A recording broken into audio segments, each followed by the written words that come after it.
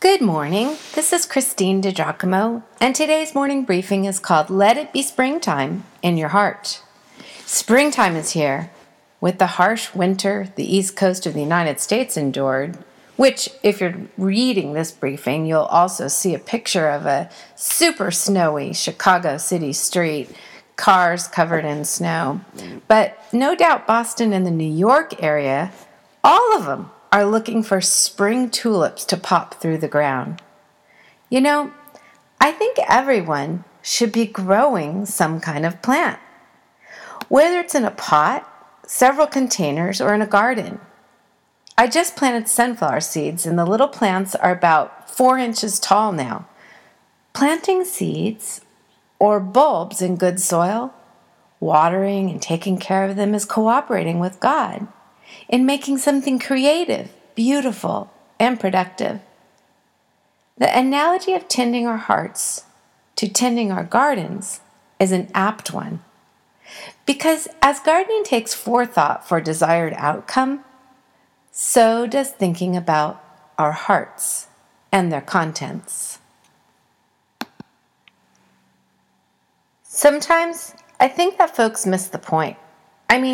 How many times have I heard people say they want to clean up their mouths, wanting to be more careful with their words?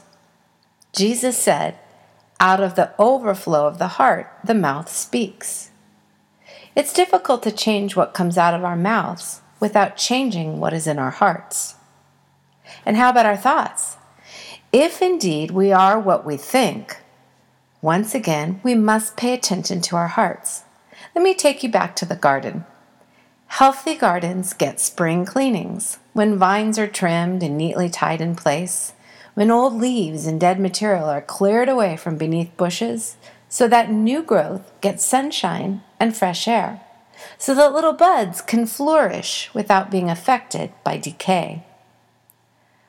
I'm wondering, are you bold enough to ask God to identify what might need to be cleared away in your life? Things like sloppy language, selfish ways, proud or self-centered thoughts, or habits that are not beneficial. I love what the psalmist wrote, "Search me, O God, and see if there is any offensive way in me, and lead me in the way everlasting." 'Tis one of my favorite verses, and invites God to take a look at our hearts.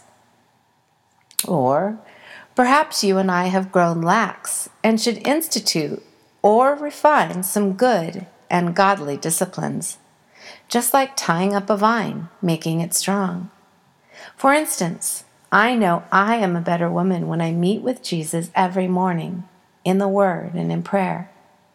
Which means, in order to make my morning wake up, I need to get in bed at a reasonable time the night before. What's the last verse I committed to memory? Perhaps another should be tucked away, training my mind on good and right things. Here's a practical verse. Don't copy the behavior and customs of this world, but let God transform you into a new person by changing the way you think. Then you will learn to know God's will for you, which is good and pleasing and perfect. That one's from Romans chapter 12.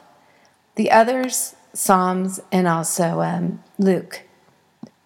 But perhaps you would like to choose your own very impactful verse, write it down, and then memorize it.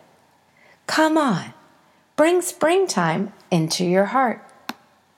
If you'd like to read this, forward it to someone, check my references, you can go to pastorwoman.com, click on Powerful Bible Teaching, Morning Briefings, and again the title of this one is Let It Be Springtime in Your Heart.